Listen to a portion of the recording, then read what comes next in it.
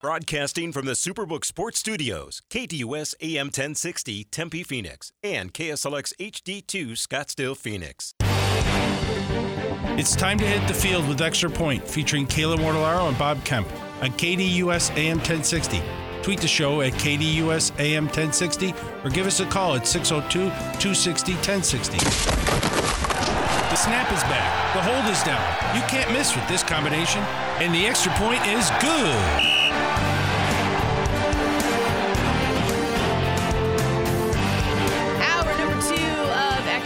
On this Wednesday, September 20th, Bob Kemp, Kayla Mortellaro with you up until noon today, as we typically do.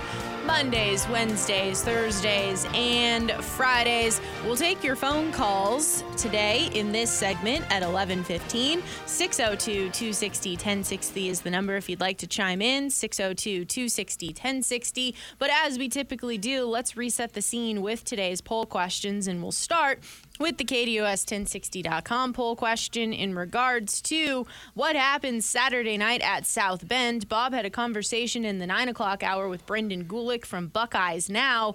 If you missed it, you can podcast it, KDUS1060.com. So who wins? And the masses are firmly on the Notre Dame side of things here. All show long, 78% of the vote. Ohio State sitting at 22%. Okay, the Catholic vote has come in early, apparently. So we'll see if that changes. Really, neither team. Notre Dame's 4-0. Remember, they played week 0. Ohio State's 3-0. None of them have played anybody that, quite frankly, is any good. So I'm not real sure what we've learned through the first 7 games combined with these two teams. Hopefully we'll have a better idea after Saturday night.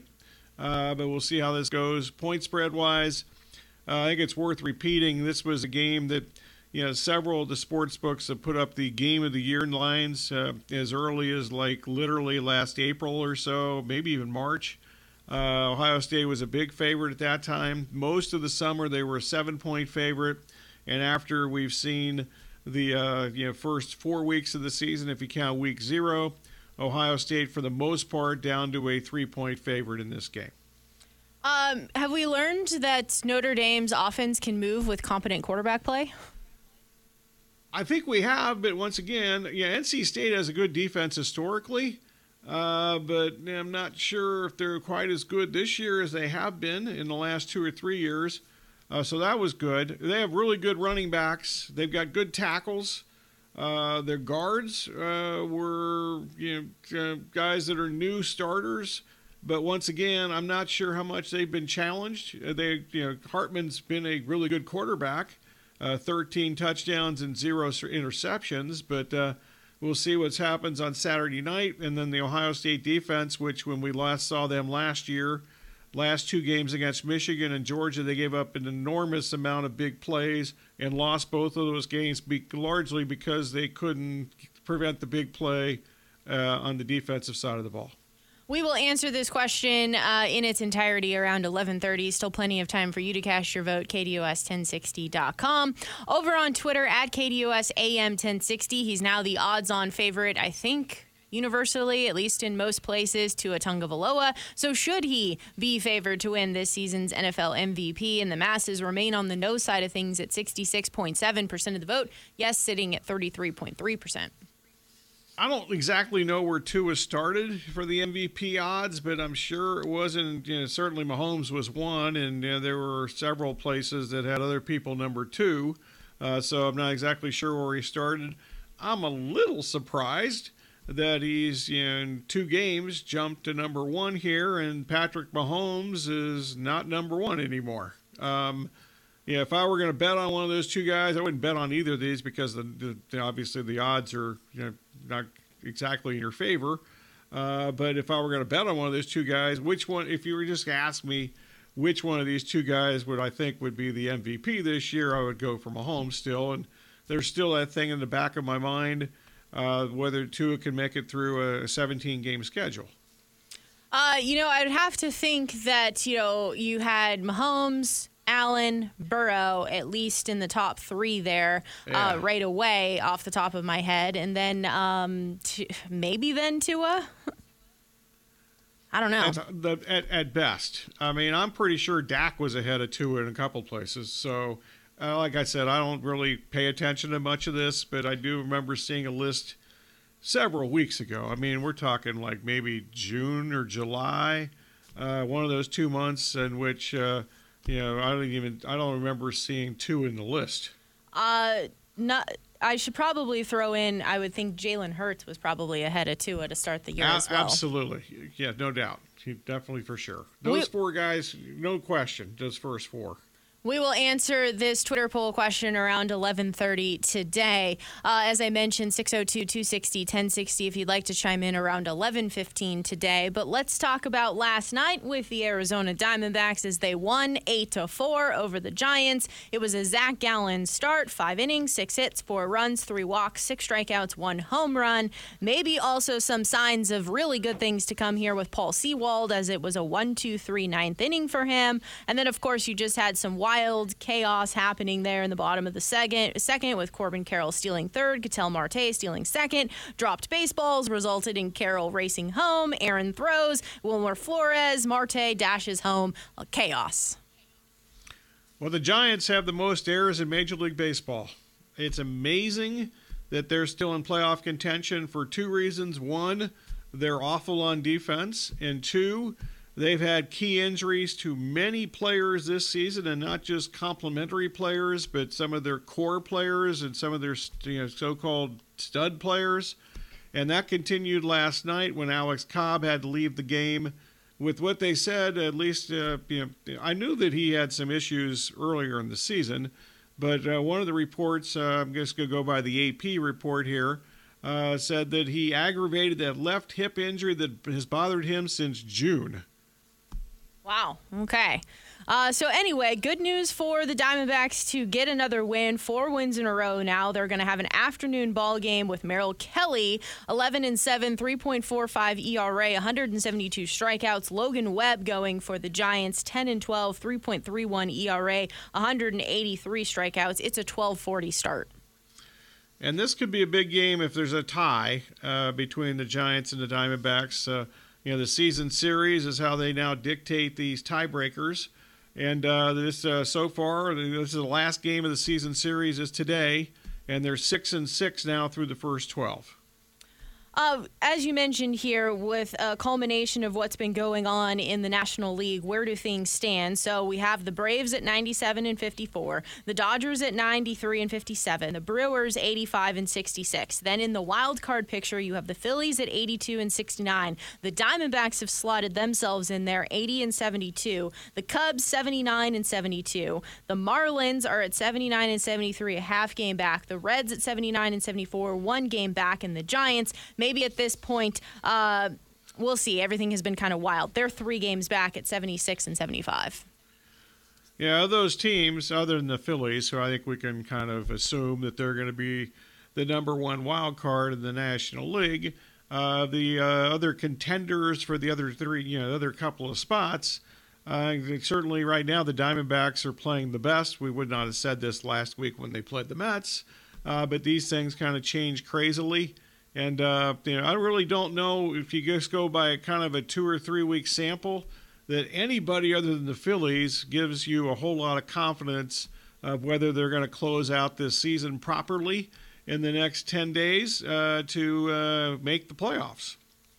Speaking of make the playoffs, if you're interested in some current odds, I'm sure these have been shifting around like crazy because of chaos, but hey, chaos is fun sometimes. Current odds to make the playoffs for the Diamondbacks, it's minus 186. These numbers are coming from FanDuel. To miss the playoffs, it's plus 144.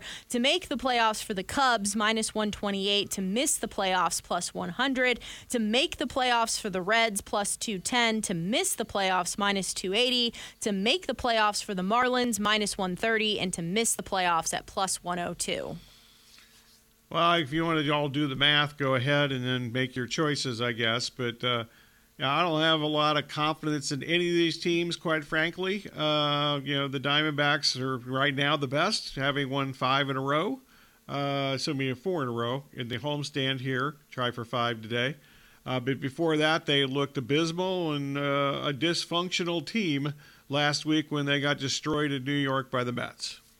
When it comes to games currently ongoing here, maybe a potential preview down the line, the Phillies and the Braves. The Phillies are currently on top 4-2. When it comes to the Orioles and the Astros over in the American League, today it's going to be Kyle Bradish up against Christian Javier. The Orioles won yesterday 9-5. The Astros are looking to avoid being swept. This is a little stunning here. The Astros have lost 18 straight games when scoring 5 runs or fewer. They're also horrible at home. And I know that they changed the hitting background. That's something we talked about. Their home record with Zach Kreiser from Yahoo last week when we did a baseball segment during the Sports Zone. And there was an article by, I apologize, for somebody from The Athletic about the hitting background and how they've been so much better on the road, not just win-loss wise, which is, they've been one of the best road teams in baseball, and they're below 500 now at home. And they also have the offensive and defensive numbers home and away. It is wildly different. And the Astros can't figure out how to win at home, and they've only got a few games to go to try to figure that out. It's going to be very interesting, though, to me, to watch the Rangers and the Mariners and how this goes in the wild card chase if the Astros do hold on to win the division. Because the Astros and the Rangers and the Mariners, they play 7 out of 10 games to end the season starting later this week. The Mariners are against each other, I meant. So not to further confuse people. Just to kind of pay attention to what's going on in terms of the races here in the American League, you have the Orioles at 95-56, the Astros 84-68, the Twins 80-72. In the American League wildcard race, the Rays 93-59, then the Blue Jays 84-67, the Mariners 83-68, the Rangers also 83-68. When it comes to contests for today, the Mariners are facing the A's, the Angels are facing the Rays, and the Mets are facing the Marlins. Yeah, we can forget about the Rays here now because they've actually clinched a playoff berth. They're not going to probably win the division after they just split the 4 games last weekend, starting last Thursday at Baltimore. But they did clinch. They both ironically clinched a playoff bid last Sunday when they played the final game of that series in Baltimore because of what other teams did or did not do, to be more accurate, in the American League. So the Rays are in.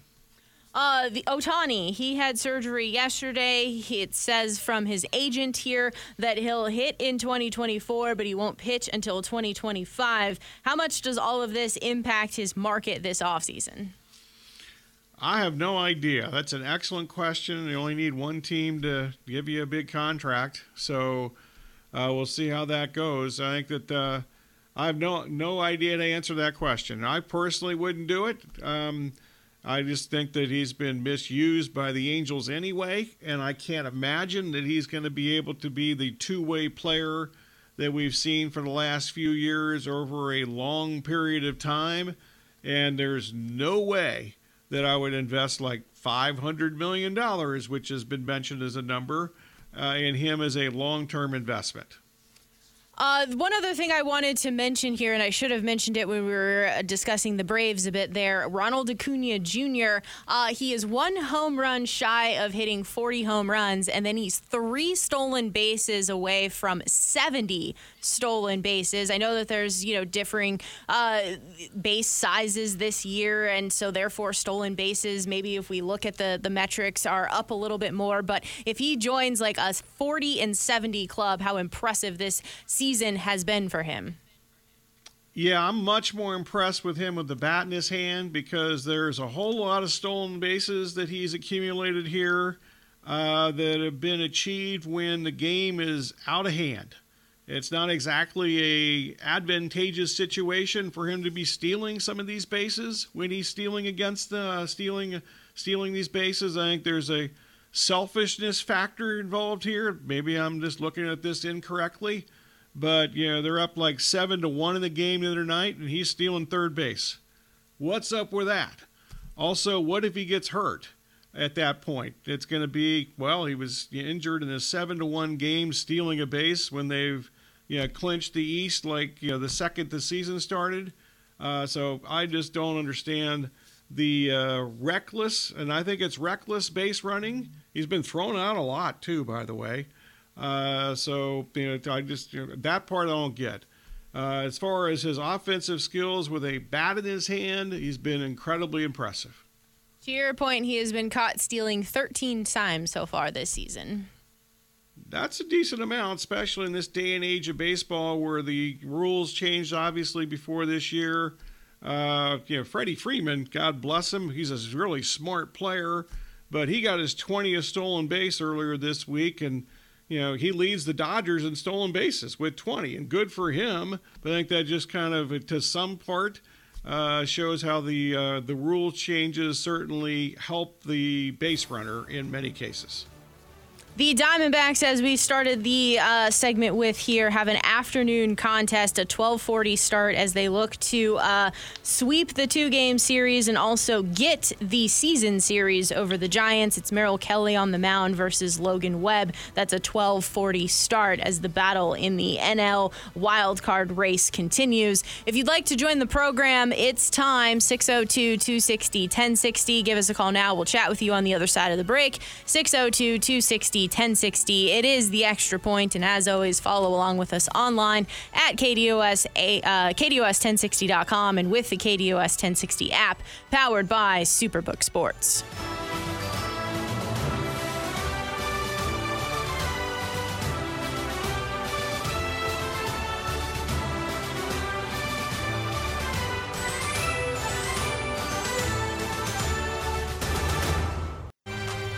Catch the Doug Gottlieb Show weekdays from 1 to 3 p.m. right here on KDUS AM 1060 and online at KDUS1060.com.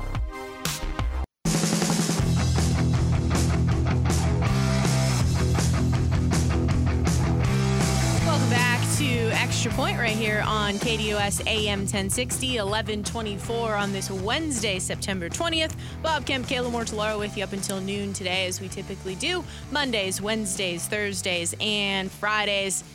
College football weekend ahead is going to be pretty special. I mean, it's just making the anticipation for Friday spread pretty cool, even though we're only on a Wednesday, so we have 2 more days to get there. But plenty to get into in the Friday spread contest by Von Hansen's Meats and Spirits. Once again, it's a $100 gift certificate available to you. Come with your weekend bet. The pressure is on because we're 3-0, so let's go 4-0. We can, of course, take college games or NFL games. But with that in mind, the college slate, we've been talking a little bit about Ohio State and Notre Dame, and talk about athletes, talk about NFL prospects that are going to be on the field in this contest. For Ohio State, it was broken down into top 50 NFL draft prospects as well as some other notables. And so I thought we could go through them and some of the Notre Dame players as well. Top 50, though, I mean, in no surprise, Marvin Harrison Jr., just how dynamic he potentially is to change things at the next level. He is coming out of a pretty darn good wide receiver class, and even on his own team, you have Emeka Ejikpa as well in a top 50 spot. Yeah, they're really good. They've had good wide receivers for many years, and by all accounts, and just by the eye test, he's the best of all these guys at this stage of their careers, and obviously he has the pedigree with his father, but he's much bigger than his father was, much taller than his father back in the day when he was catching every pass, it seemed like, from Peyton Manning in the Colts heyday. So there's that, but he's really good, and he's a combination. Last week you saw him go deep. Actually, the last 2 weeks he's gone deep for huge plays. But he's also tremendous at just getting 3rd and 10. He actually runs 10 yards and catches first downs. And he's made a couple of spectacular plays the last couple of seasons, keeping getting both feet down in bounds, which you have to do in college. Be much easier for him starting next year in the NFL. And if for some reason Caleb Williams is not the first pick of the NFL, if doesn't come out or doesn't make himself eligible for the NFL draft, I think that you make a pretty easy case that Harrison's the second top NFL prospect of this whole entire college football group. Next up in the top 50 category for Ohio State to monitor and watch in Saturday's contest, edge JT Tumoloa. I don't think I said that right. JT works fine. He had the greatest game I've ever seen from a defensive outside pass rusher ever. I'm not exaggerating, against Penn State last year when they were in danger of losing in Happy Valley, and he had a series of plays sacking the quarterback, intercepting and scoring on a pick six on a swing pass. I've never seen anything like that particular game. His numbers are not great so far this year. I really wouldn't put a whole lot of stock into that. Until last week, they hadn't really faced a team that tried to throw the ball against them. So we'll see how this goes on Saturday. And I assume that one of the guys you're going to mention for Notre Dame would be really either offensive tackle. And those two offensive tackles that Notre Dame has. In fact, I don't think one of them's even draft eligible this year because he's like a sophomore. But it's hard to tell. They're listed as a sophomore, and I don't know how many years these guys have actually been in school anymore. I've lost track, and they have the COVID rules, and I get even more confused. But whatever. Those two tackles that he'll be facing this week against Notre Dame are clearly better than anything he's seen this year and maybe in his career. Also, edge Jack Sawyer. He's been a big disappointment to me. He was like the top edge rusher in the country when he was recruited, and he's made a few plays over the first two seasons he's been at Ohio State, but not enough to my liking. And if I were an NFL team, I would be really curious to see how he does this week against those same tackles from Notre Dame and going down the road when they face Michigan, which also has two outstanding tackles. And finally, in the top 50 category, guard Donovan Jackson. Yeah, he's the one guy from the offensive line that did come back that was, highly skilled. He's really good. The rest of their offensive line has not been so good so far this year. They had to replace 3 offensive linemen, and all 3 of those guys that left are currently starters in the NFL as rookies. One was, obviously, Jones had to, and then his first start was against T.J. Watt, so that didn't go too well. But there's a big drop-off, and I think that's a big part of this game on Saturday is how the offensive line from Ohio State deals with Notre Dame, who will have all kinds of defensive pressure and so forth. And they like to blitz, and Ohio State really hasn't faced too many blitzing situations or nowhere close to the level of skill that they're going to see this week in this game. In the notables category on the offensive side of the ball, names we've heard quite often, Travion Henderson, Cade Stover, and Mayan Williams. Yeah, I don't really think Williams is much of an NFL guy unless he's like his short yardage, and that's it. I mean, he's not an elusive player. He's a good complement to Henderson, who is very elusive.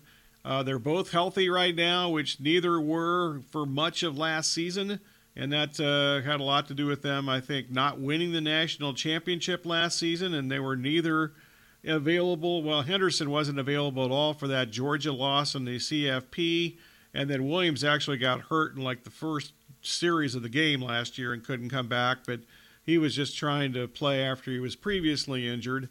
Henderson had already had surgery at that point and was out for the year. So I can see that, but I'm surprised that Williams is actually even mentioned here.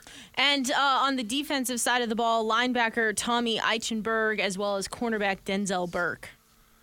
Burke has had a tremendous season so far. He's from Saguaro High School here in Scottsdale, about 5 minutes from where I'm sitting right now. And he had an excellent freshman season, not as good last year. Maybe it was learning the new scheme and so forth from Jim Knowles, but he is, granted, against not good competition, even though, Western Kentucky has an NFL caliber receiver who I'm virtually certain is going to be a second or, no worse than a second-day draft pick.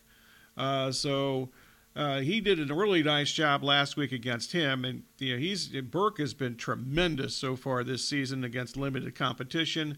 he'll be tested more. I'm not real sure how good the Notre Dame receivers are because they didn't look like they were particularly good last year.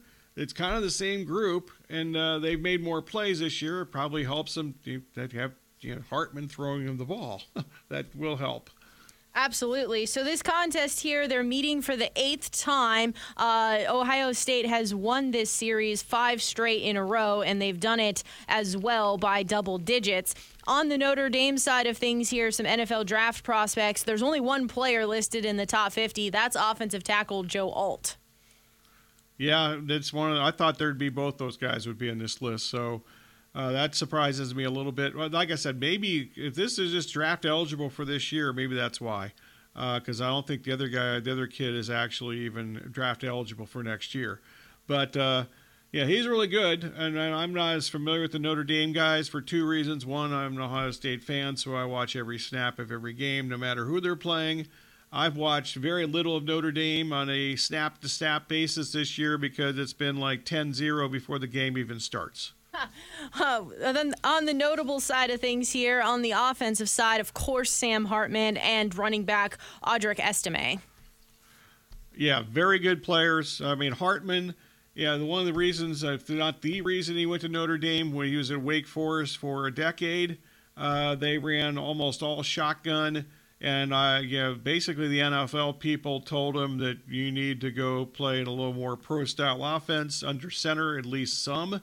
And they're under center quite a bit at Notre Dame, so that's why he landed there. So I think it's still subject to review of how he does this year at Notre Dame and what the NFL people think of him after this year. But he did the right thing in going to a school that is a pro-style offense. And Notre Dame actually, I think, has 3 really good running backs, which we kind of knew before the season started. So we'll see how that works out on Saturday night. If Ohio State has a defensive strength, I think it is the defensive line. So we'll see how that goes. And they have like 7 or 8 guys that they rotate in and out, and there's not much of a drop-off from 7 or 8 guys. And on the defensive side of the ball, edge Javonte Jean-Baptiste, linebacker J.D. Bertrand, and cornerback Cam Hart. Well, Bertrand's the big guy for this week because he was out with a concussion last week, and I'm sure he wants to play this week, but the concussion situation, it's not quite as sure to return the following week.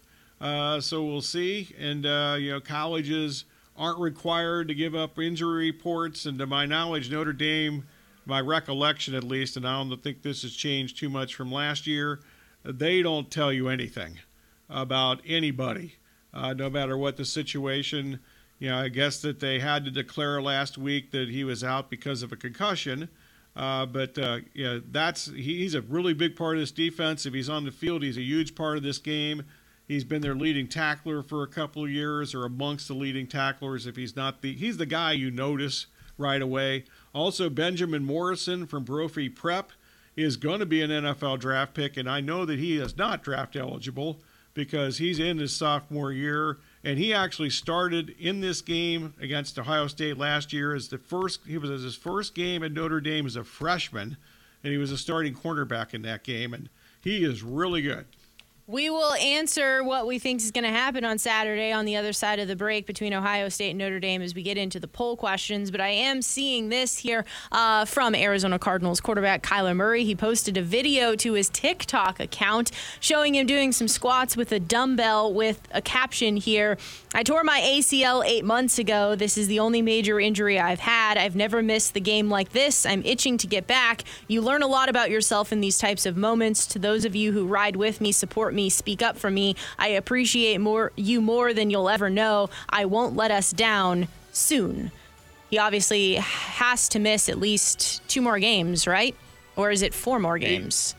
No, he's out 4 games total. That's right. Minimum. So, yeah, we'll see how that goes.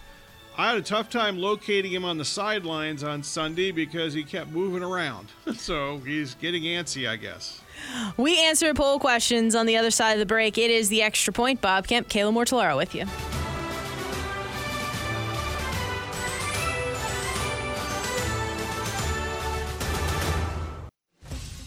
Every Monday night, check out Ray Adams as he hosts the Monday Night Golf and Lifestyle Show from 6 to 7 p.m. here on KDUS AM 1060.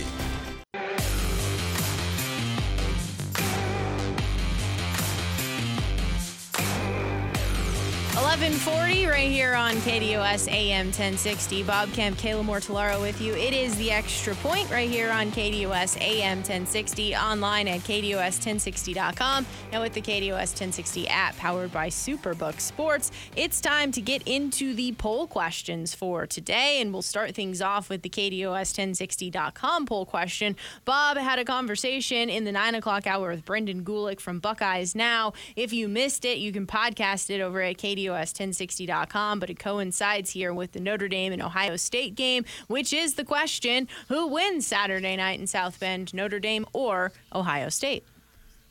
Pains me to say this, and I'll get to the answer in some detail in a moment, but Ohio State's now lost to Notre Dame in my life, and I'm 66. They didn't play from 1936 until 1996. And Ohio State's won all 5 games since then. They've won them all by double digits. They were also clearly the superior team and talent-wise in all those games. I'm not positive. I think they still have the best talent right now, but they've got here would be my 3 concerns for Ohio State, my biggest 3 worries heading into this game. First up, the offensive line that we talked about.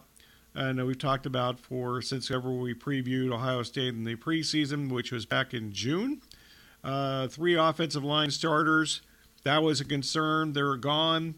And the 3 guys that have replaced the 3 guys that are now in the NFL have played average at best through the first 3 games of the season against inferior competition. Second of all, Kyle McCord is going to be making his first start in a hostile environment. I know he started on the road at Indiana in the first game, but there were as many Ohio State fans at that game at IU and Bloomington as there were Indiana fans. It's an easy drive from Columbus. It's an easy drive from Columbus to South Bend also, quite frankly, but there'll be many more Notre Dame fans there than there were Indiana fans. So can McCord handle the actual crowd situation and just being on the road? And there's going to be adversity that they really haven't faced at some point for sure in this game. So that's a big question. And third, I'm not convinced that Ohio State's defense is taking care of the big play situation from last year.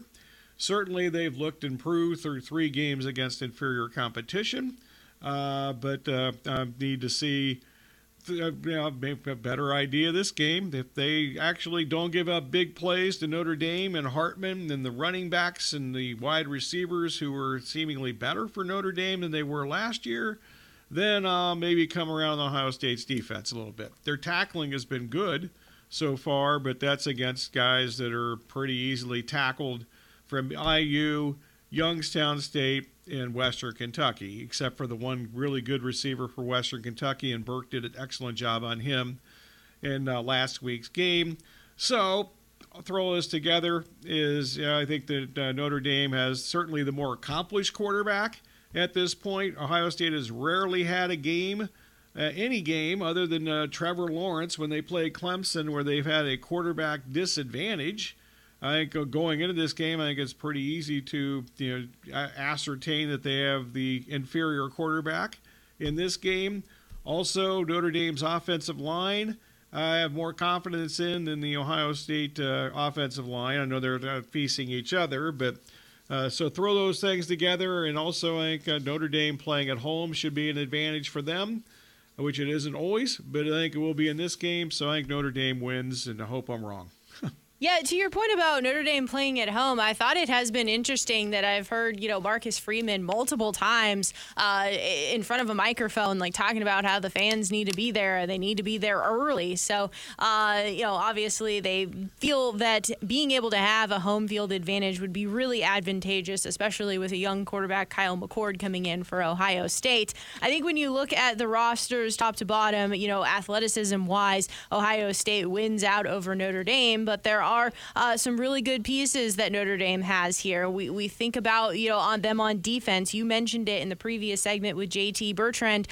He's coming back from an injury. If they also get safety DJ Brown back, as well as tight end Mitchell Evans back, that certainly helps things for Notre Dame. Sam Hartman at quarterback, he has certainly changed this Notre Dame offense here, completing 71.1% of his passes, 13 touchdowns, no picks so far. Obviously, I think we're both fans of Estime and what he can do at the dynamic running back position, averaging 8.3 yards per carry. I understand that Ohio State will be a better defense than they've faced so far this year. So the questions for me are, can Notre Dame hang with Ohio State's athleticism on offense?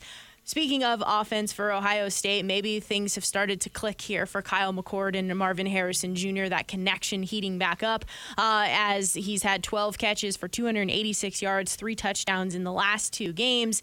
It is a tough road environment here, so whether or not the young players for Ohio State can kind of handle all of that and weather the crowd environment storm. All of that said, though, I think Notre Dame comes out with the victory. Okay, 2 other quick things. Marcus Freeman talking about the crowd noise is interesting. Marcus Freeman, who played linebacker at Ohio State, and was a tremendous linebacker at Ohio State. His teammate there was James Laurinaitis. Laurinaitis was on Freeman's staff last year at Notre Dame. Laurinaitis has since gone to Ohio State, and he's on their staff currently. So it'll be interesting to see how that works out. And then the other thing I was going to mention, I kind of forgot the second thing because I was so good describing the first one. So I'll remember it like at 12:15 or something when it's really relevant. No problem. Interrupt at any moment when you remember. Who wins? The masses are on Notre Dame at 75% of the vote. Ohio State at 25%. KDUS1060.com. Flipping this on over to Twitter at KDUSAM1060. Should Tua Tagovailoa be favored to win this season's NFL MVP? When I looked last on FanDuel, you had Tua at plus 500, Patrick Mahomes plus 600, Josh Allen 10-1, Jalen Hurts 10-1, and Trevor Lawrence 12-1. So those were the current odds there. If you look at numbers for Tua, through 2 games, Tua 65.3% completion, 715 yards. I believe that's the most yards so far. 4 touchdowns, 2 picks. They're 2-0.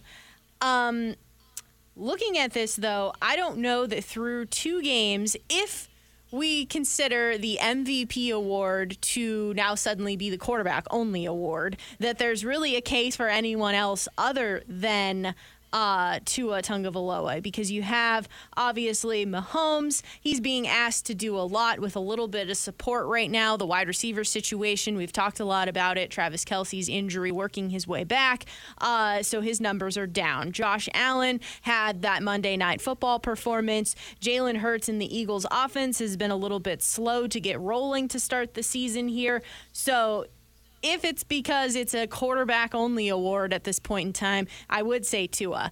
But to offer an alternative, I would say Christian McCaffrey. Okay, well, when's the last time a quarterback did not win this award? So I think it's pretty much a quarterback award. So we'll see what's up with that. I think it's absolutely crazy that Tua is now favored to win this because he had one tremendous game and one efficient game. This is a guy that has, unfortunately, not just the concussions last year, but he's had multiple lower leg injuries when he was at Alabama. And this is just nuts to me. Mahomes would be the guy. I wouldn't bet on any of these because the odds just aren't advantageous. But, I know that at least a couple of, I don't know which exact ones, but I did hear yesterday on VSiN that a couple of sports books in Las Vegas got pounded with Tua money, so they didn't have much choice but to make them the favorite at this point because they're just, it's an avalanche of Tua money through 2 weeks. I would be stunned if he were actually the MVP at the end of the season. No, out in front, 66.7% of the vote. Yes, sitting at 33.3%. This is on Twitter at KDUS AM1060. There's a reason that it's a long season. and specifically for the Dolphins as well. I'm curious to see how once the weather starts to turn. I mean, I know that they're getting, they already got the Patriots out of the way. They didn't have to go to Foxborough in the middle of December. So just kind of curious how all of that plays out for them and just the style of play that they want to utilize. Yeah, the one thing that could help too, if there is that I think would be to his advantage, is that as long as Jalen Ramsey's out, there's going to be games that they're going to be chasing points. Curious to see, though, because I think Jalen Waddle is in concussion protocol, so see Correct. how he's doing ahead of this Sunday's game for the Dolphins. We wrap up the last segment of the show on the other side of the break. It is the Extra Point right here on KDUS AM 1060. HD Radio is here for KDUS AM 1060. Check out your favorite shows and games on 100.7 KSLX HD2.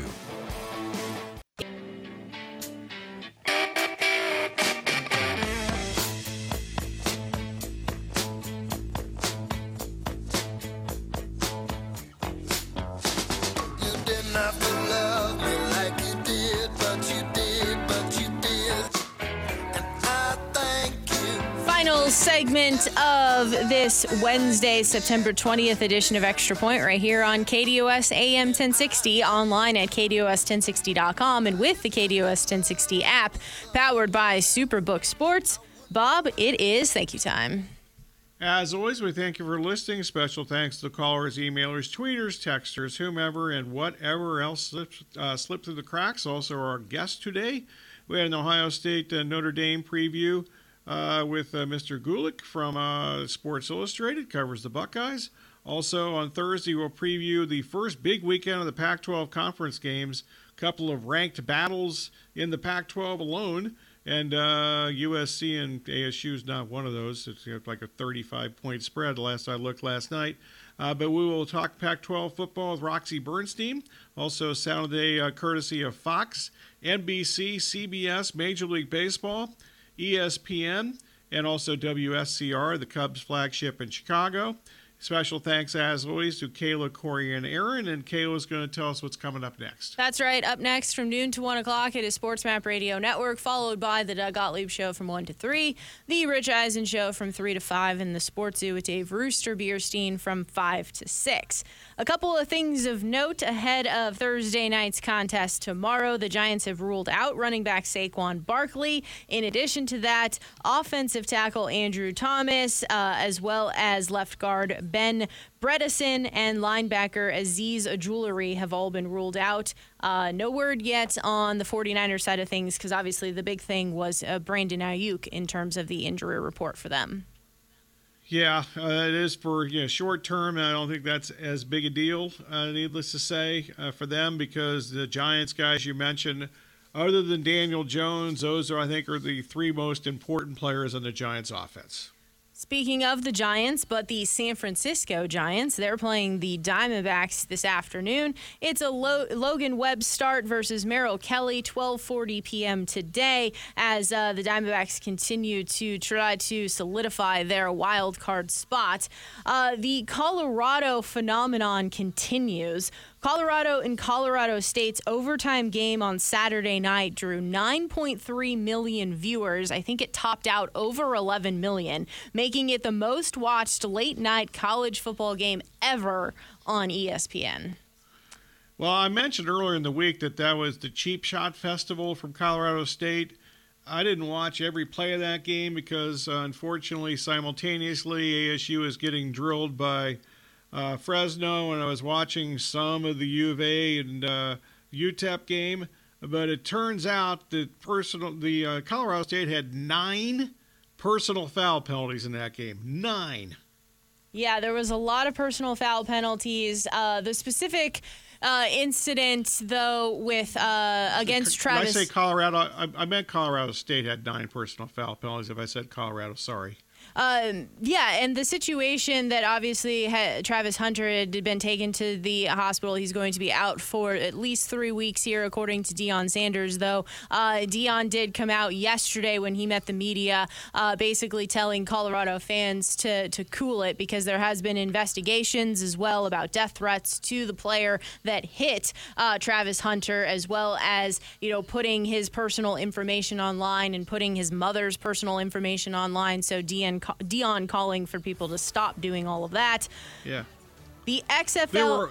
Sorry, go ahead. There were a whole lot more personal foul penalties after that cheap shot on Hunter, however. It was just a dirty football game from Colorado State. And if I were the commissioner of the Mountain West Conference, I would be trying to figure out if there's any way I could find Jay Norvell for his team's actions. XFL and USFL are purportedly set to merge to create one spring league. Not finalized yet, but it's close. It's close, Bob. All right. Oh, I can't wait. When's the first game that I will not watch?